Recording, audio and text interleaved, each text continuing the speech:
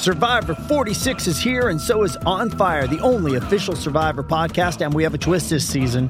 The winner of Survivor 45, Dee Valladares, will be joining us every week. We're going behind the scenes of the biggest moments, the how and the why things happen, and the strategy and analysis you can only get from someone like me, a Survivor winner. Listen to On Fire, the official Survivor podcast, wherever you get your podcast. This episode is brought to you by Visit Williamsburg.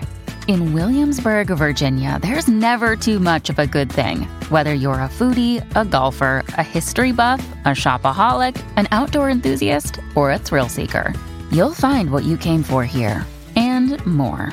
So ask yourself, what is it you want? Discover Williamsburg and plan your trip at visitwilliamsburg.com.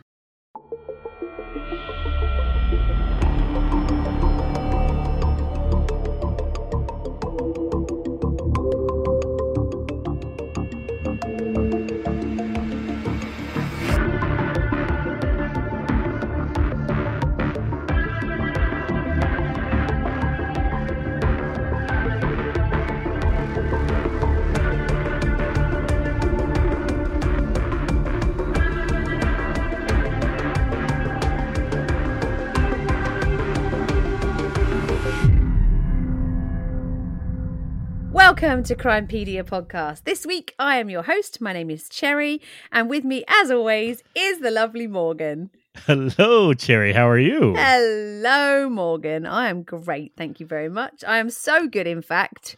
I am strong today. Strong and happy. So, you've got good news for us. I do have great news. So we have 2 new patrons to welcome. So welcome to Anna and Senya. Hope I said that right. Welcome to you both, Anna and Senya. Thank you very much for joining our gang. Oh, we're getting quite a good gang together. I'm really excited. It's really lovely. And for you guys that don't know what Patreon is and you've never heard of it, it's basically something that you can sign into that you can hear extra episodes of Crimepedia. And they are not extra crime episodes always. We do have extra very fun episodes. This week we talked about becoming grandparents. we talked about our podcast when we're 80. We talked about a lot of different things. So if you would like to join, then you are most welcome. We would love to have you. And it helps keep us in chocolate and like tea and stuff like that. So we always appreciate anybody that wants to become a Patreon. Yes. Oh, absolutely. Yeah. So if you want to do that, you can visit us at patreon.com/crimepedia. And I think you can join for as little as $2 a month. So it won't cost you too much. Yep. No, it's quite good. Absolutely. And we'll love to have you. So thank you for joining us this week. This week is a bit of a different case for us. It's something we would concentrate on one case an episode, but this instead, we're going to be concentrating on a place rather than a specific case. So yeah, I think you're going to find this a really interesting episode, and I'd love to hear what people think about it. So this week's episode is called The Curse of Harling Woods.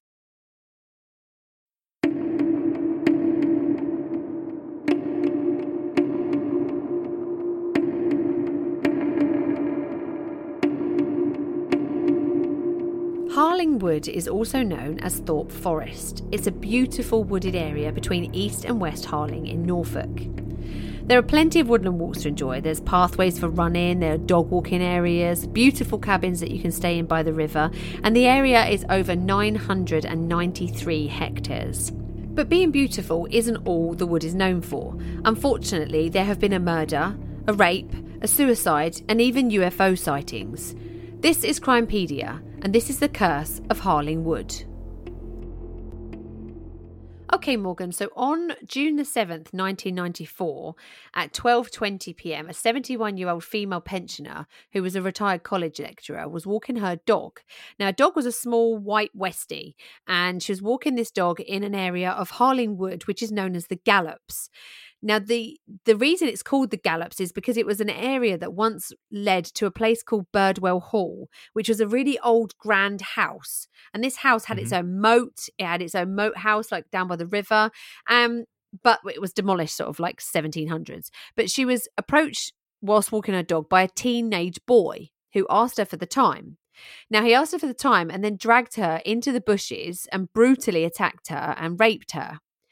it was a horrific attack. So this attack lasted around 20 minutes, 20 minutes total, in which time he even tried to strangle her, but was unable to. He left her in the bushes, sort of within brambles and within stinging nettles, almost completely naked. And before he left, leaving her obviously in a battered and bruised state, he also attacked the dog that was with her. So this guy is... But the thing is, he was described at being around 16 years old, which I think is just horrific. That's very violent for someone so young. Yeah, very. And so the description that she was able to give is that he was around 16. He had a Mediterranean complexion, approximately 5'6" to 5'7". He had medium build with dark brown. Now, this is quite important, I think. Dark brown hair, which was shaved at the sides and then straggly on top, kind of like what you would call like a mop top hair. A bowl cut. We would call it a bowl cut at that time. Right. Okay. So it's like longer. So the top is longer, but like it's shaved and like almost like an undercut. Right. Okay. Is that what we're talking about? Yeah, I think that's what this shaved at the side. It's all like scraggly on top and like curly on top. I guess if you had a bowl cut and your hair was curly, then that's how it would be. Okay. Wouldn't it be? Okay. Right. Okay. This is all we know about this guy. We know that he was on a push bike and like a bicycle. We know that he was traveling on a bicycle. I mean, he's 16 years old. He's not driving, is he? He's like, on his bicycle. Detectives had over 30 lines of investigations to follow up on this case, and they even managed to compile a complete DNA profile of the offender. But unfortunately, despite a £10,000 reward being offered, he was never actually brought to justice at all. So it's still, even now, unsolved to this day. Okay, let me ask you a question about this area, this Harling Woods. How do you describe? Is it a rural area? Is it populated? It's a woodland. So on this woodland, like I said, it was you could go and do walking around. It's not like hilly, like hiking sort of area. It's like a big woodland, almost like a big national park kind of thing that you can go and walk around, walk your dogs around. There's lots of little trails that you can follow. There's lots of wildlife trails you can do. You can have picnics there. There's lots of dense woodland. There's also places that you can stay there on holiday. So if you Google it, it's also called there's another name for it. It's also known as Thorpe Forest. And so that's what it's like. It's a forest. You can go there and a lot of ladies would walk there alone, walk their dogs alone. And it's a kind of place that's very overgrown. It's very natural. There's lots of brambles. There's lots of stinging nettles. But there are paths that you can sort of walk along and follow, little trails to go round. There are cabins that are in the woods that you could hire to stay in, to go and, stay down by the river and that kind of stuff. Mm-hmm. So it's not urban at all. No. Here's the thing. How many 16-year-olds are going to be that fit that description that are going to be riding a bike on that day or in that area? I can't imagine that a 16-year-old is going to be riding, miles and miles and miles on a bike to get out there. So it sounds to me like this has to be someone local to the area. I agree. So it's like, how does no one come forward with any information that would lead police to them, especially if they have a DNA profile on the person? That's right. I mean, obviously he's not we're talking about 1994, so this guy isn't in the police database at that time. And obviously hasn't been since, because it hasn't been linked together. So he's obviously not been in trouble since. But when she said he has got like a Mediterranean complexion, does that mean that he's not local, or that he's moved to the area, or does that mean he's there on holiday and he's going home? Could that be the reason why he's never turned up on the database ever again? Because somebody who's got somebody who's behaving like that, you're telling me they're never going to do it again? I'm not so sure. Right. I mean, he managed to rape her, so he's he's done what he was setting out to do. But at 16, like that kind of age, I don't like the description Mediterranean complexion, because that is so broad. Are you talking Spanish? Are you talking Italian? Yeah. Are you talking North African? Are you talking Egyptian? So it's not like I'm assuming she meant he was olive complective, right? Olive complexion, probably, so, but that kind of like throws you off a little bit, right? So, what are we looking for? Are you looking for someone that that is more North African? Are you looking for someone that's more Southern Europe? So it's not Yeah. the greatest of descriptive terms, I would say. No. And it's very hard. I mean, at the time she was 71 and she's in Right. an absolutely horrific circumstance.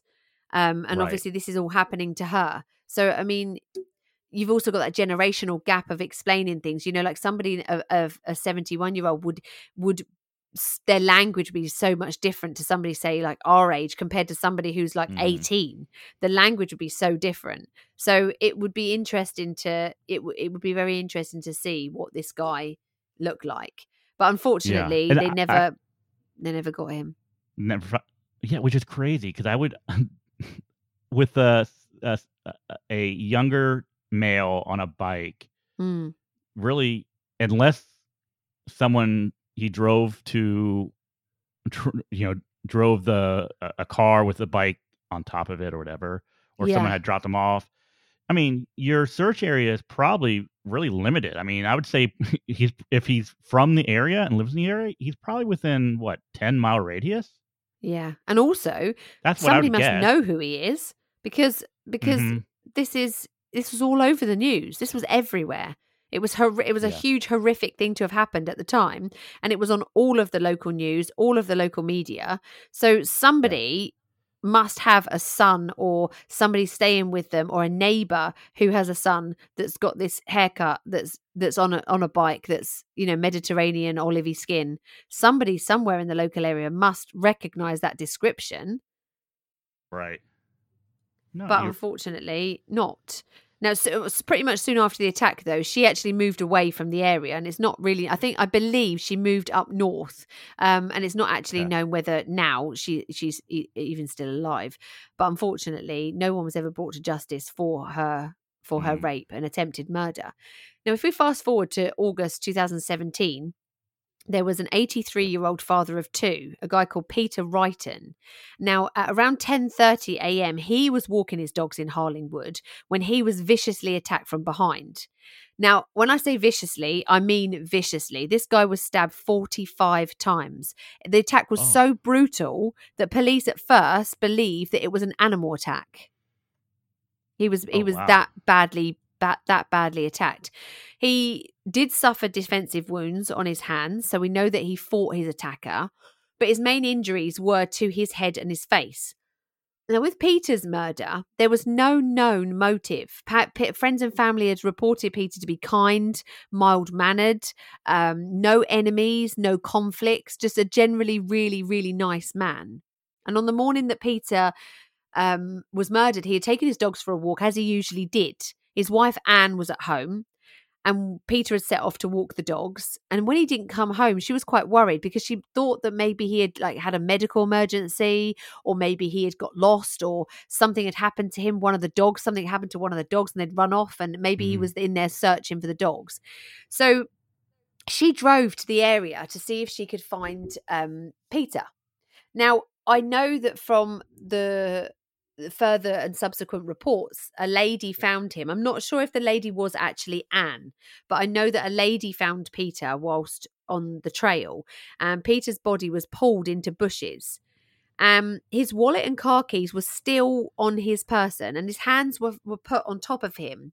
So this sort of dispelled the kind of like animal dragging him into the bushes, because his hands were sort of placed on top of him, and obviously animals don't generally do that. The post-mortem was carried out, and they revealed that it was a murder, a violent, brutal attack from behind initially, with stab wounds predominantly to his head and throat, and that the wounds were so deep he had almost suffered a decapitation. So the murder investigation was then launched, and police presence in East Harling was stepped up. There were dog walkers being questioned on the trails. There were mounted police on horses that were around the area, and the presence of the police was completely stepped up in the area. So people were starting to feel quite vulnerable.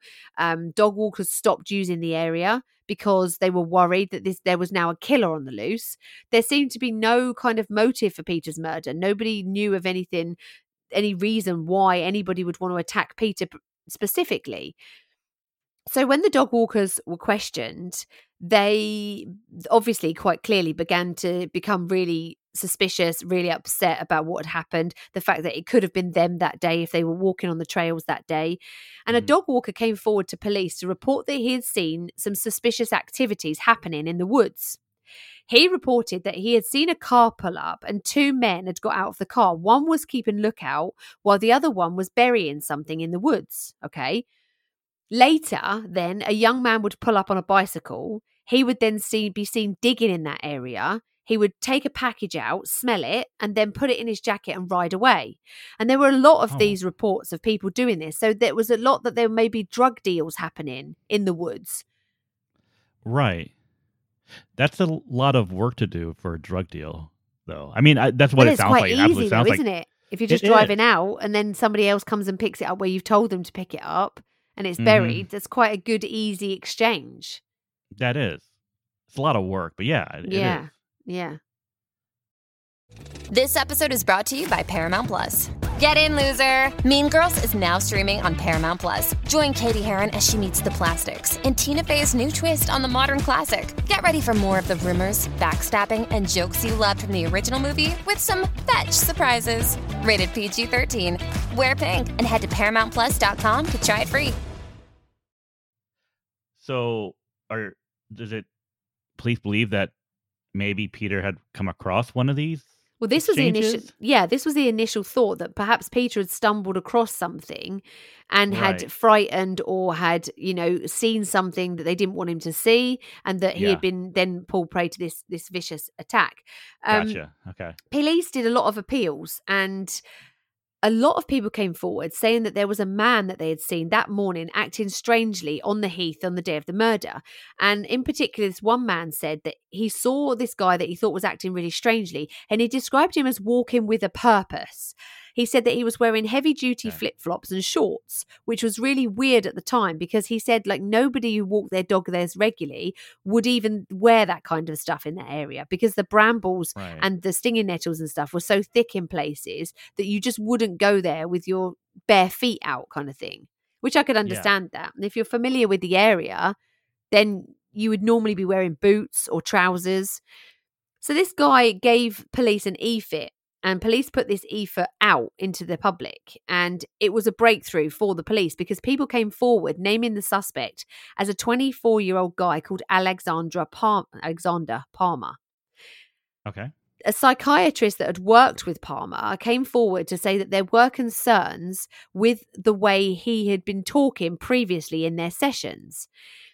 The psychiatrist said that Palmer had talked about violent attacks and having this little voice in his head called Little Alex that would push him to attack a stranger with a knife. And obviously as soon as there was this e-fit was put out and as soon as the crime had been reported in the media, this psychiatrist really couldn't keep quiet anymore because this was quite obvious that this seemed to be very fitting for the same person. So the police then got pictures of Alexander Palmer from his Facebook page and they matched the e-fit and it does look exactly like him. They look really eerily similar because e-fits don't always look like when you do see the perpetrator after, they don't always look, they're a bit wonky, aren't they, e-fits? Yeah. E-fits are weird because it's that like, what would it call, like almost like that uncanny valley, right? Where you look at them and you're like, okay, they look like a person, but there's something that's kind of off about it. Yeah. So it's interesting that they look at the e-fit versus his picture from Facebook. It's like, oh yeah, that's a pretty close match. What I'm going to do is I'm going to actually put that up on our socials. I'll put the e-fit up and I'll put the picture of him up and you'll see how closely related they are. It's a really good, one of the best sort of correlations I've ever seen. So police then were looking at this thinking like, we can't believe our luck. We've managed to find this e-fit, be given a description of this guy. A psychiatrist has come forward with a name. Other people are coming forward with a name. And now we've got this Facebook picture and it matches the e-fit. So we think we've got our guy. So the police started viewing CCTV and Alexandra Palmer they found was a former soldier. Okay. The CCTV showed that Palmer had taken his partner to work in the city that morning, of the morning of the murder. And on the way to take his partner to work, he was wearing a light-coloured shirt. But later on, when the ANPR cameras and the CCTV cameras picked him back up again, returning, he was wearing a completely different shirt, a darker shirt. And when police questioned that, he came back and said, no, he was in the same clothes all day. He didn't get changed. He was in the same clothes. Now, he was then arrested in connection with Peter's murder. And the police believe that they had the proof that Palmer did kill Peter. His car was seen on the ANPR cameras, putting him in the area at the time. When the police were going through Palmer's phone, they had found images of a knife that he had just bought. And it was it's a hunting knife. It's like a black handled, I don't know, I would describe it if I was saying like a commando knife, like a knife you would take out hunting. It's that kind of like fat handled knife with quite a thick blade on the end. Mm-hmm. So he had this, and they found pictures of this knife that he had just recently bought on his Facebook.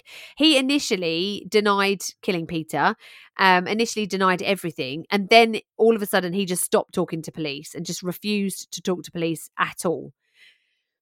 In his car, there was a map of the area and they found out that 2 weeks before the murder, he had been in that area, completing the exact same visit and being in the exact same place as he had the day of Peter's murder. So police then believe that this was premeditated, that he had planned to do this, and that it wasn't exactly, they didn't think it was Peter who was the intended target. It was actually anyone that he found on that trail, which is really scary. It is. Really scary. Like he had didn't want anyone in particular. He just whoever he happened to come across. And this is exactly the same as Wayne Couzens, when the case where he was a police officer in the Met and he killed a woman, and it's exactly the same as him. He had an idea that he was going to kill somebody that night. He didn't know who. It was going to be the first person that he came across. So it just happened by ridiculously bad luck that Peter was actually walking in that area at the same time that he was. Yeah. Wow. Okay. That's awful, isn't it? It's awful to think that. If he'd just been delayed 5 minutes, but then it could have been somebody else. Someone else, yeah. And somebody else is going to suffer the same fate as Peter. It might not have been that day. It could have been another day. Something was going to happen with this guy. Yeah. Well, and this is the thing. The police also found a notebook of Palmer's, and in it was lots of writing and ramblings in which he described how he wanted to go for, and that's the quote, go for dog walkers. Why in particular he wanted to attack a dog walker, I'm not actually sure. But he described in this how he wanted to attack dog walkers, how he was going to do it with a knife. Police never actually recovered the murder weapon at all. So it's never been found. So I don't know where. It's such a vast area. It could be anywhere in that whole woodland. It might not necessarily have been anywhere near where Peter was actually murdered. He could have got rid of that anywhere in that area. The chances of finding it would be very slim unless they turned over the whole 990 odd hectares, which is unrealistic. Mm-hmm. Wow. Okay. So in February 2018, Alexander Palmer stood in court charged with Peter Wrighton's murder. Now, the QC that was defending him was a guy called David Spence. And obviously he was QC at the time because we had a queen. He was suffering from, so he said basically that Palmer was suffering from a mental disorder at the time, and that there was plenty of evidence that he was psychotic. He said that the assault on him by a fellow trainee commander when he was back in the army in 2014 appeared to have precipitated his mental disorder. And there was never ever any evidence of any aggressive conduct previous to this attack in 2014. So they're using their defense as either like murder by diminished responsibility or manslaughter by diminished responsibility, or the fact that he was not very, he was ill, that he was mentally not of sound mind at the time of this murder. But the police refuted that, and the prosecution would said, well, no, because this has taken premeditation and planning. This guy's bought this knife. This guy's writing about what he wants to do. This guy is planning this murder. He's gone there with the intention to murder somebody. Now, although Palmer was taking antipsychotic medication at the time of the trial, he was not taking any at the time of the killing. This makes you really angry. This makes you really angry from the point of the family, I feel, because it sounds kind of like, to me, like a bit of a cop out. Like, it's kind of like, oh, well, Yep. he's got a mental disorder, then we should, you know, go easy on him because he's a former soldier. And, you know, and I understand that train of thought. It's a very hard situation, right? Yes. Because I see both points of view. Because you remember, it's been a while now. We did the story. This was one of our early stories. The story of Matt Morgan, who killed his mom and dad, tried to kill his sister. And it was the same situation where he was supposed to be on medication. There was a doctor who took him off of it, so he wasn't no longer on that medication. Yeah. And he had a psychotic snap and killed his family. And so while he did, I think in that case, while he did, you know, was responsible for it and was found to be responsible for the murders, he ended up, what was it? He got sent to a state-run facility, right? Yes. Behavioral health facility where he lives today.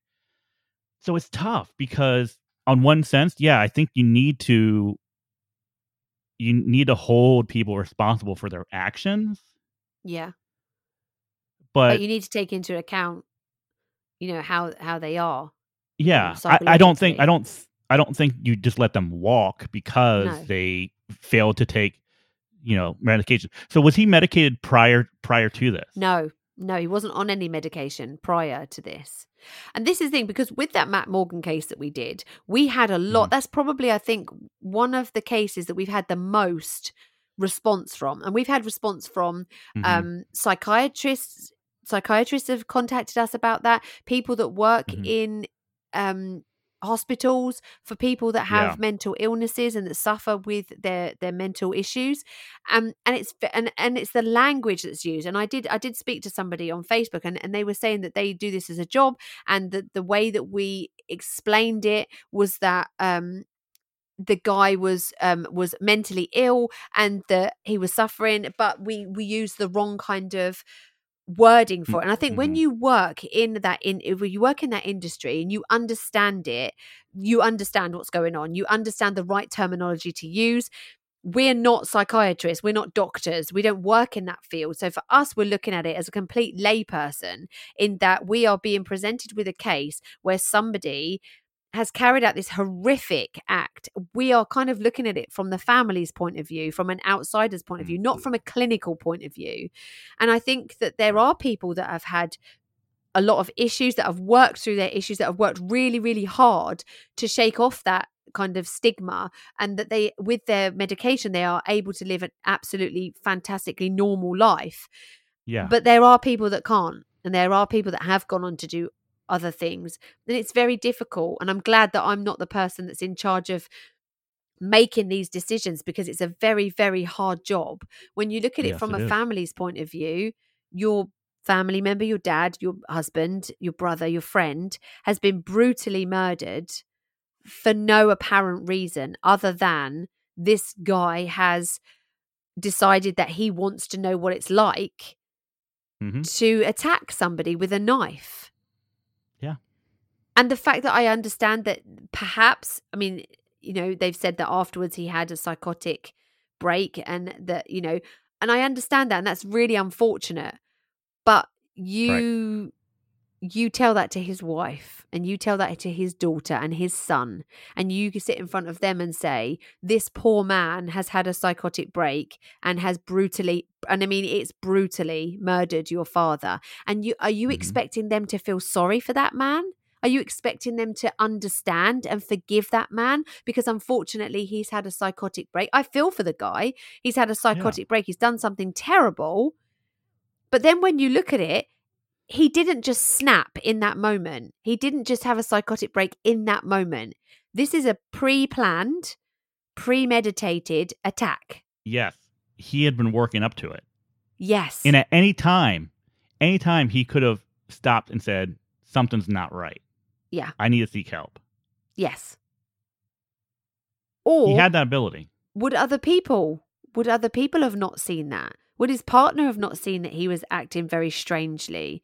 My experience with somebody that was suffering psychosis was that they acted very strangely, and we knew something wasn't right. But that's only I can only talk from my own personal experience. I can't talk from a clinical point of view, a vast range of people. So just personally, from my own point of view, that person, we knew something wasn't right. Something didn't feel right. The person wasn't behaving like they normally did, and we didn't know what was wrong. We didn't know to what extent was wrong, but we knew something wasn't right.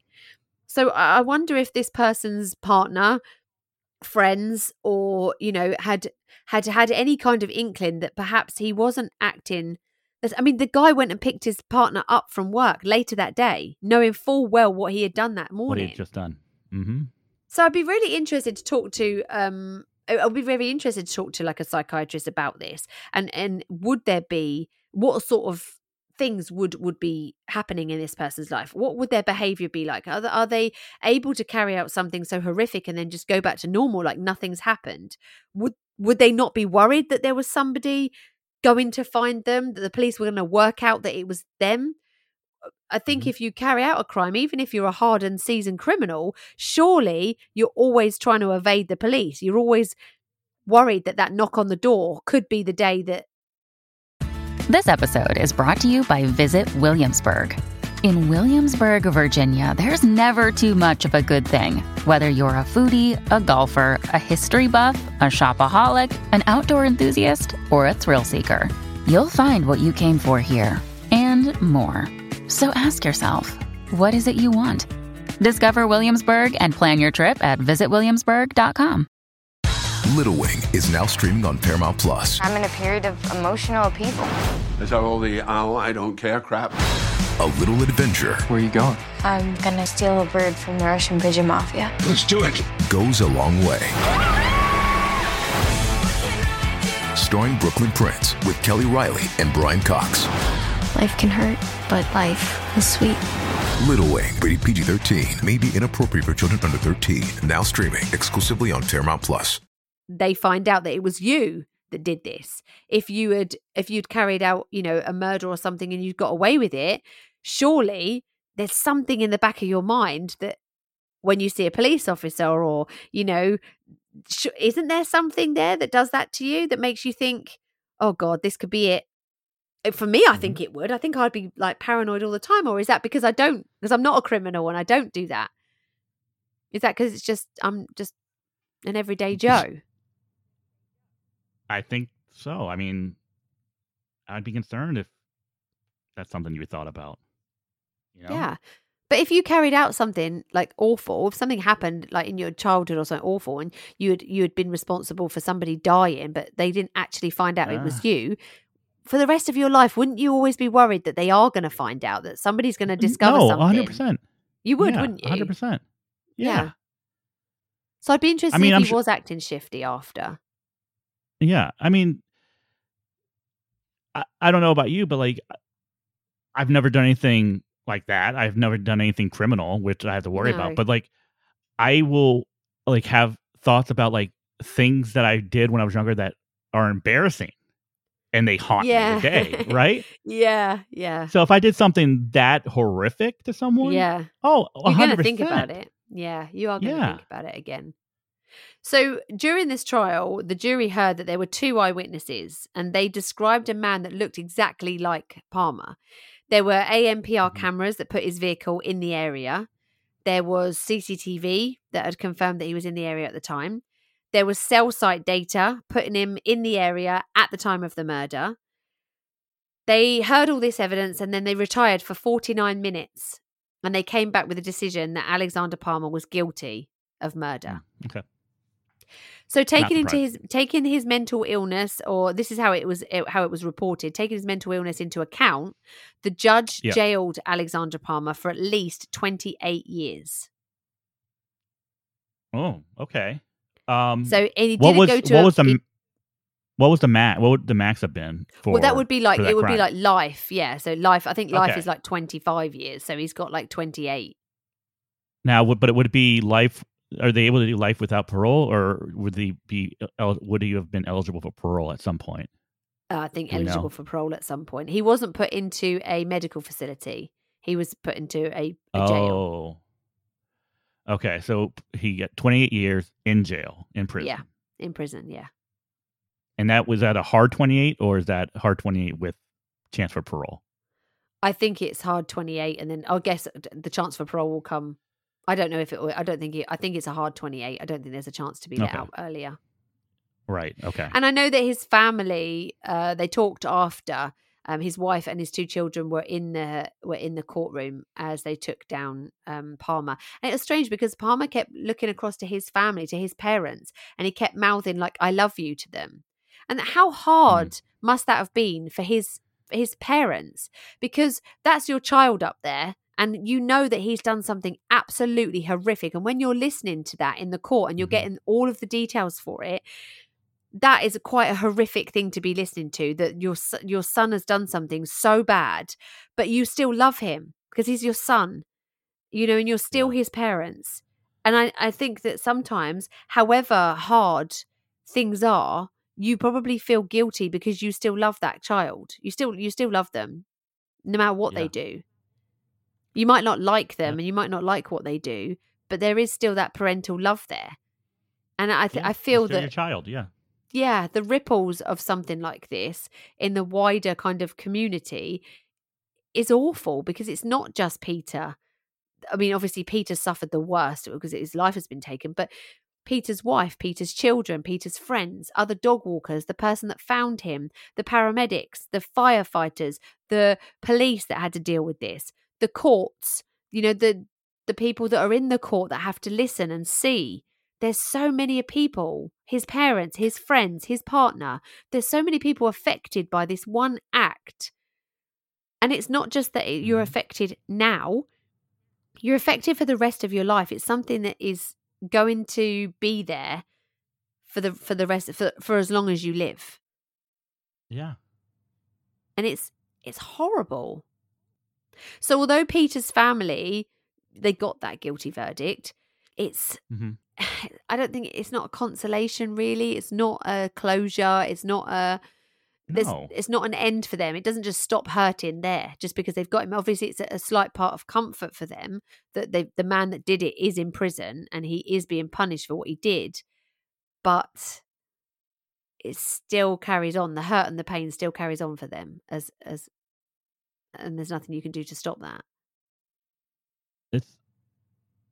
It's unbelievable. I mean, it's easy for me to sit here and question, why didn't he seek any sort of help? Yeah. It's easy for me to do that. So I can't say that, I don't know. I can't say what he was thinking, what he was feeling. No.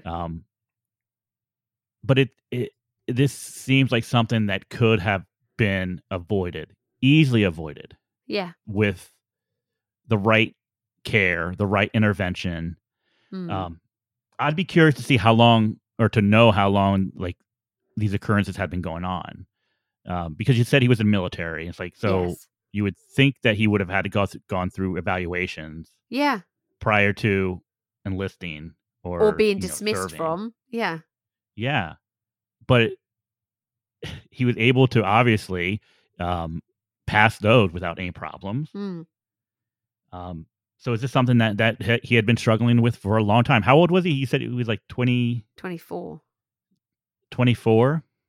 Or was this something that occurred from his time in the military, right? Is this... Well, they're blaming this stamp on the head.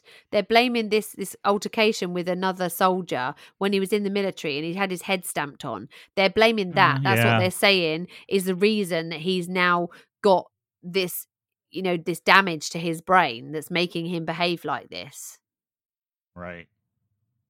I mean, the brain is a very scary thing. Yes. I mean, we've seen time and time again people who at one point we consider normal Yeah. have struggles because of things like CTE, right? Yeah. Oh, And yeah. what that That's does, right. what that does to a person's brain. So, Yeah. is it possible? Yeah, absolutely. Yeah. I'm just, I, I don't know. Like, I would like to think that if one day I woke up and I was, started having these thoughts of what would it be like to kill someone or stab someone, that I would, Yeah. That's some right. part of me, Yeah. some part of my own humanity would kick in, like, whoa, something's not right, No. and I would seek the help.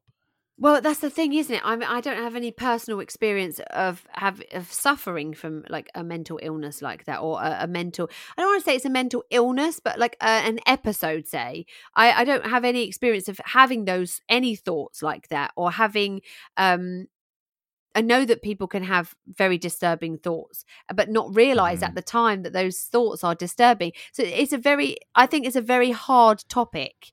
Unless you are like a clinical psychiatrist or a working psychologist or something like that, I think that it's very difficult to say what you would do at the time. And I think that for us, when you're looking at something like this, the very easy thing to do is to say, well, he should have got help, or somebody should have noticed, or and I think it's very hard because I'm looking at this, I'm trying to put myself into the sort of position of the family, and had that have been my dad, how would I have felt if somebody had done that in my family? I think I probably wouldn't be very accepting of the fact that something had happened to them that had damaged their brain, and that's why their behavior. I wouldn't just go, oh, okay, that explains it, because to me, that's my dad, and that's what you've done to my dad. Now I've lost my dad, and not only have I lost him, I've lost him in an absolutely horrific and brutal way. And I'm not sure that personally I would be very understanding to that kind of thing. Mm-hmm. I think it's quite difficult. I mean, the thing is, the area that this happened in, this is not the only two bad things that have happened there. There was also back to, where were we? So if you go right back, okay, there was a farm in the area. Now, I've sent you a little map. I know you love map, and I'll put this up on our socials. But I sent you this little map. Now, on this map, you will see that there is an area there. Now, you can see where it says pig farm. You can see where it says heath. Yes. Okay, so the heath is that's where Peter was walking with the dog, in that area. Okay, the pig farm there to the left is where the next story has happened. Okay. So this pig farm, in 1945, this pig farm was the scene of a huge tragedy when the US Air Force Liberator aircraft, which had been converted into a flying fuel transporter, actually crashed into a barn shortly after takeoff from the RAF base, which is in Snetterton Heath, which is not very far away. So this aircraft took off. It ended up crash landing into the field and onto a barn in this farm, which is on this area of the forest, and it killed everyone on board. Oh, God. So the barn was rebuilt again in 1948. And even to this day, there are plaques marking the spot where everybody on that board, that aircraft, had died. Okay. Then this farm in 2012 becomes the subject of another tragedy. Okay. The body of Stephen Brown, who was 52, who lived on Harling Farm, which is on Eccles Road in East Harling, was discovered at 7:30 a.m. on the 14th of February 2012. Okay. It was understood that he had received abuse and malicious calls following some media coverage of an investigation by the RSPCA. Now, this video footage was sent in by an animal rights group, which is called Animal Equality. And this had been put online earlier of pigs that were allegedly being kicked. They were being slapped. They were being beaten with iron bars on Mr. Brown's farm. So he was now the subject of this cruelty, like animal cruelty thing, and he was receiving a lot of backslash. Unfortunately, his body was found outside his vehicle on a track which was adjacent to Quidnam Road in East Harling, and he had a shotgun beside him. There were notes left, photos of his family and friends on the passenger seat of his car, and he was unfortunately pronounced dead at the scene. Now, post-mortem examination found that the cause of death was a shotgun wound to the head, and the verdict was then deemed as suicide whilst in a disturbed state of mind. Oh, and this was This was 2014. Right there. 2014. So yeah, right before Peter. And you said close to where Peter was, right? Sorry, 2012 it was. Yeah, that's close to the Heath. It's in the same area. So you've got the rape of a pensioner. You've got the brutal murder of another pensioner. You've got the Air Force plane that had crashed there and killed lots of people. You've then got this guy who's unfortunately ended his life by suicide because of the pressure that he was underneath, all from the same area of Woodland.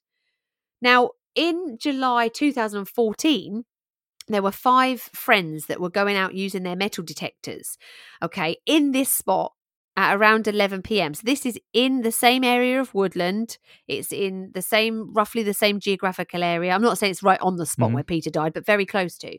Now, they were there around 11 p.m. They saw something strange in Woodland in front of them. Now, in between trees was this glowing turquoise green, which moved through the trees very quickly. And they kind of like were looking at it. What the hell is that? But it was darting at like strange angles. First of all, they thought maybe it was like the light reflecting off of like deer's eyes or something, or an animal's eyes, but it was darting at all these different angles. Now, then the light started to it stayed the same brightness, and it stayed in the same area, and it moved very, very quickly. So they thought, maybe it was a torch, or maybe it was a laser or something like that.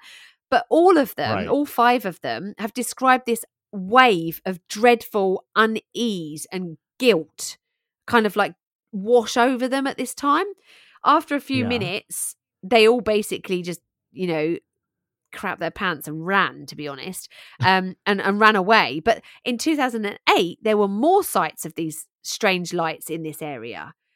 There were sights of a beam of light that was darting from side to side in the sky in the area of the woods, just a mile from where those other people had seen the lights.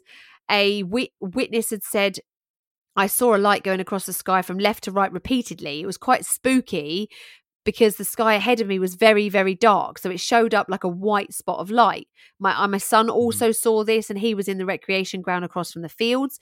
So Norfolk UFO Society, didn't even know this was a thing, but they actually got involved in this. And the committee member, a guy called John Sayer, who's been researching UFOs for over 40 years, said that this sounded like a completely unusual sighting for the area. But there was loads of people. They had a lady called Sarah Cubley of East Harling. She said she saw the lights, and she describes it at exactly the same time. Her niece also saw it, and they went and watched them, this light dart about in their forest. Another witness had said they were standing on a picnic bench. They could see the lights. They saw them approximately over Thetford on the 4th of July. It was 11:15 at night. It was there for about 25 minutes. It was a white beam that went from left to right in a wave effect. It was really strange, and we've never seen anything like it before. So they contacted neighbors, and there was a retired American guy, and he said that he and his wife also saw these lights. They said it wasn't a beam from the ground, but it was a strong beam from like higher up in the clouds. So it was actually coming down towards the trees. There was no noise. They say it wasn't an aircraft. It wasn't a helicopter. But they all say it was all the same time. So they can all corroborate each other's stories, even though they don't know each other. And they've all seen it from different areas around this woodland. So, I mean, that's another strange thing that's been happening in the area. It just seems to me that this whole woodland is not somewhere I want to go and visit, and that is very cursed. I was going to say the same thing. Yeah. No. I'm sure people have had very uneventful dog walks there, very peaceful, uneventful, happy dog walks, and nothing has happened. But I just read this and I was like, what? All these things have happened in this one area. This is crazy. And it's literally in the middle of nowhere. Nowhere, yeah. Because first of all, I'm the first person that's going to rubbish off UFO sightings. And I was like, no, it's got to be someone with a torch, or it's someone, messing about with a laser or something. But when you've got lots of different people that don't know each other, that are all corroborating each other's stories with the same information at the same time, you kind of think, oh, okay, maybe not a UFO, but well, it is because it's unidentified. So I'm not saying it's an alien. Let me just get that straight. But it is an unidentified object. So it is some object that nobody seems to be able to explain what it is. There's nobody doing any training in the area. There's no, like military that are doing any like sniper sets where they've got, beams of light or anything like that. Yeah. It's just totally unexplained. So you don't have RAF version of Area 51 around there or anything? Well, you might need to be, mightn't it? Because it's a very strange. It's a very, very strange case. And obviously the rapist, the young boy that was the rapist, has never been found. Obviously we know who killed Peter. We know that. But then you've got this other stuff where the knife was never found. And it's just, I just read it and just thought, oh my goodness, this is just, I would be really frightened if I was a local person living there. I would not want to go and walk my dog in an area like that. I mean, just looking at the area in itself, I think I'd be creeped out by the area anyways because of just how remote it is and how there's really not much around. Like if this seems like an area that if something goes wrong, if something goes wrong in this area, you're in a lot of trouble, right? Yeah. Let's put it this way: it wouldn't be the sort of place that I would allow my kids to go and play on their own, 16 or older. I wouldn't want them up there on their own. Because it seems like you say, the sort of place that even if you just fell and twisted your ankle or, hurt yourself, it seems like the place to kind of me that it's going to be a long time before anyone finds you. You're going to be lucky to have a dog walker that sees you. I mean, I've never been there. So if anybody's listening that has been there that could give us a bit more of an idea of what the area is like. Because I mean, there are places like that where I live where I would go and walk my dog. But I always think maybe because we do a podcast, I think about it and think, do I really want to walk this place all by myself with just my dog, who's probably going to be absolutely no help whatsoever if somebody attacks me? Or do I just stick to a local park where it's all open? And I normally would go with the park just for safety, Yeah. I don't know. I'm just thinking about this 1994, the attack and rape. It's just, I can't believe that nothing's come from it. I mean, I understand it was, it's 94. It's been nearly 30 years. Yeah.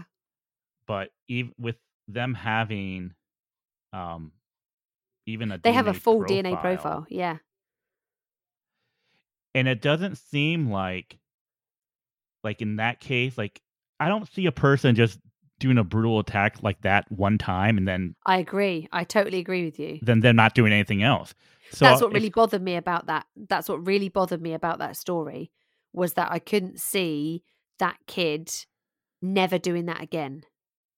It's a compulsion. Yeah. Rape it's not so much the sexual aspect. Rape is usually more about control.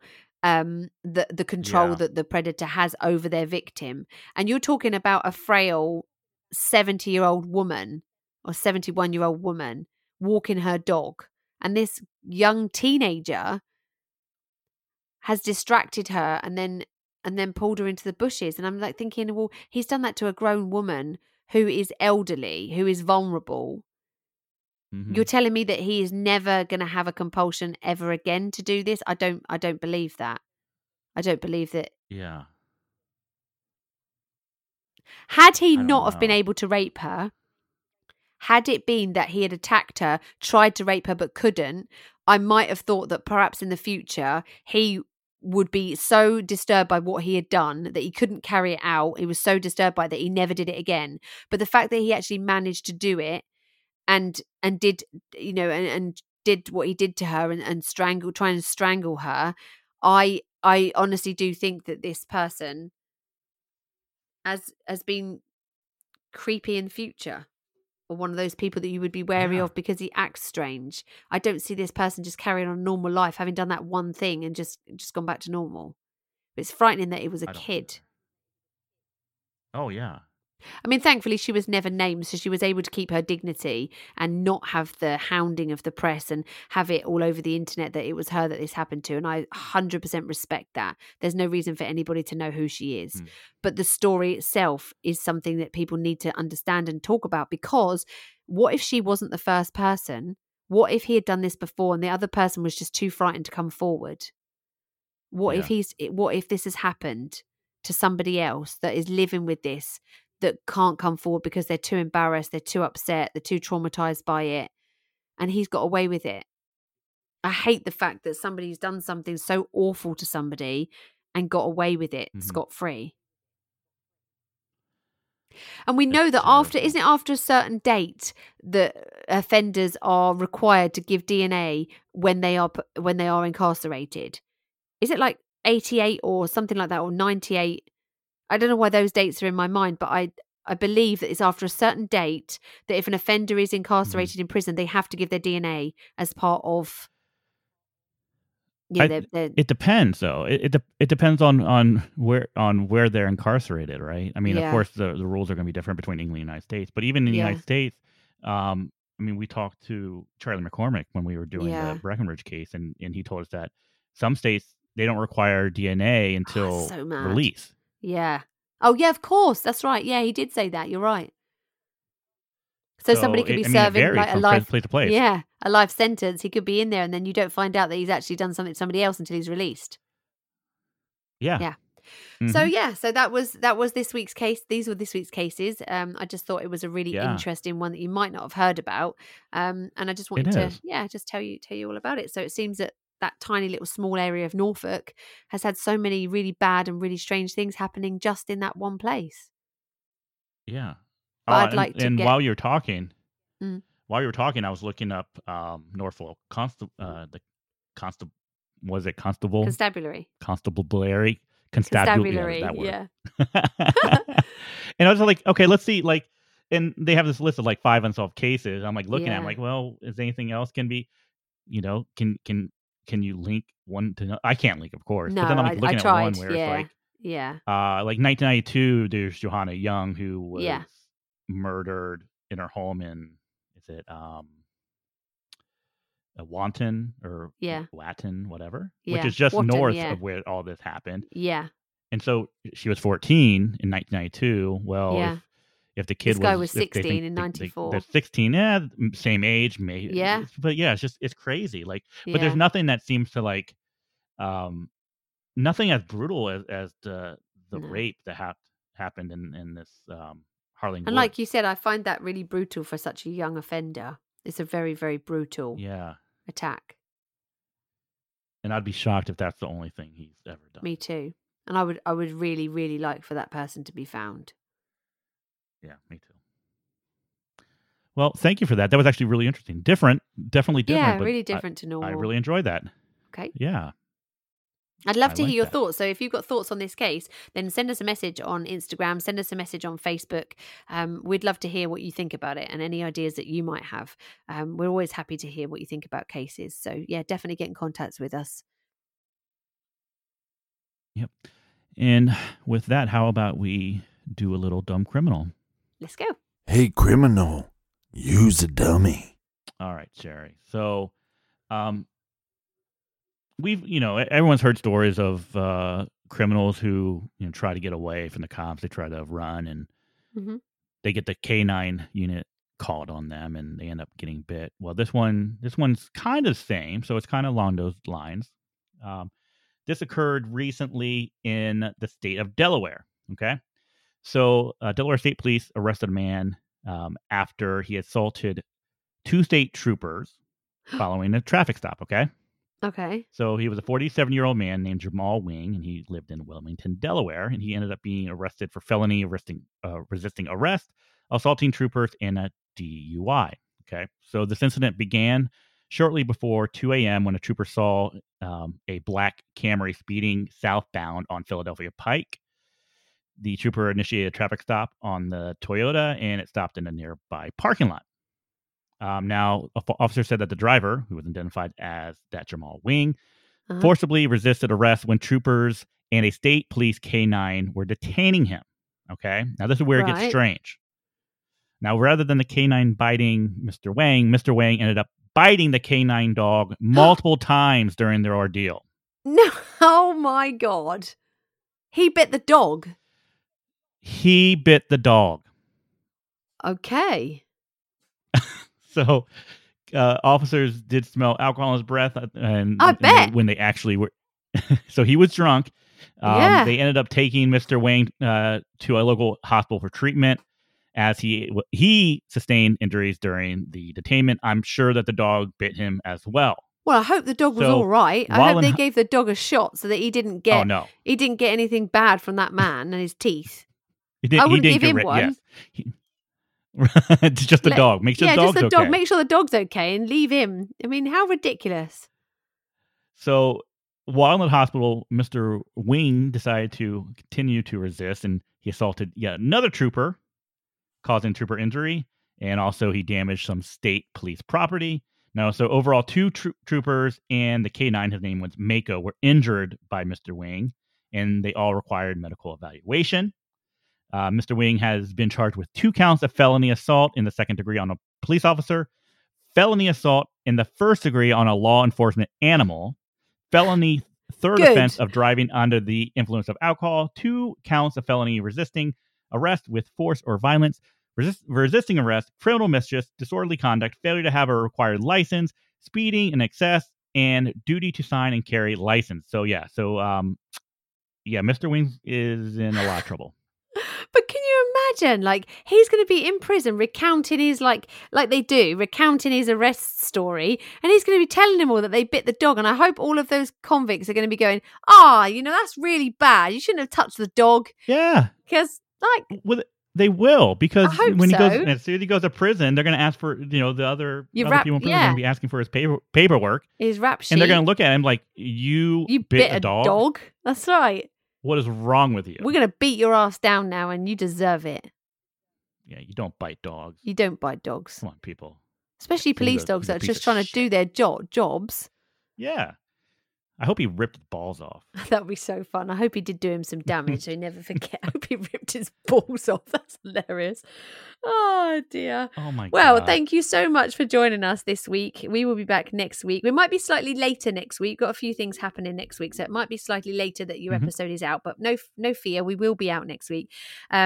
And you can, in the meantime, contact both of us on our socials, Cherry at crimepediapodcast.com or Morgan at crimepediapodcast.com, or you can find us on Instagram like at Cherry Crimepedia and at Morgan Crimepedia. But for now, we will leave you in peace. So be nice. And bye.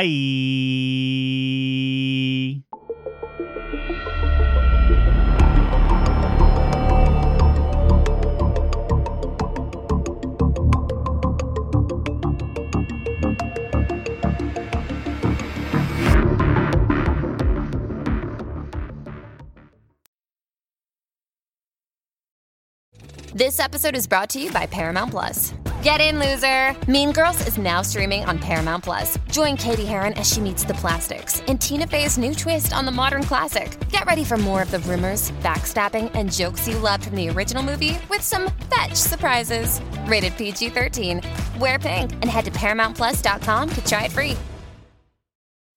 Spring? Is that you? Warmer temps mean new Allbirds styles. Meet the Super Light Collection, the lightest ever shoes from Allbirds, now in fresh colors. These must-have travel shoes have a lighter-than-air feel and barely their fit that made them the most packable shoes ever. That means more comfort and less baggage. Try the Super Light Tree Runner with a cushy foam midsole and breathable eucalyptus fiber upper. Plus, they're comfy right out of the box. So what can you do in a super light shoe? What can't you do is the better question. And because they're super packable, the real question is, where are you taking them? Experience how Allbirds redefines comfort. Visit allbirds.com and use code SUPER24 for a free pair of socks with a purchase of $48 or more. That's ALLBIRDS.com. Code SUPER24.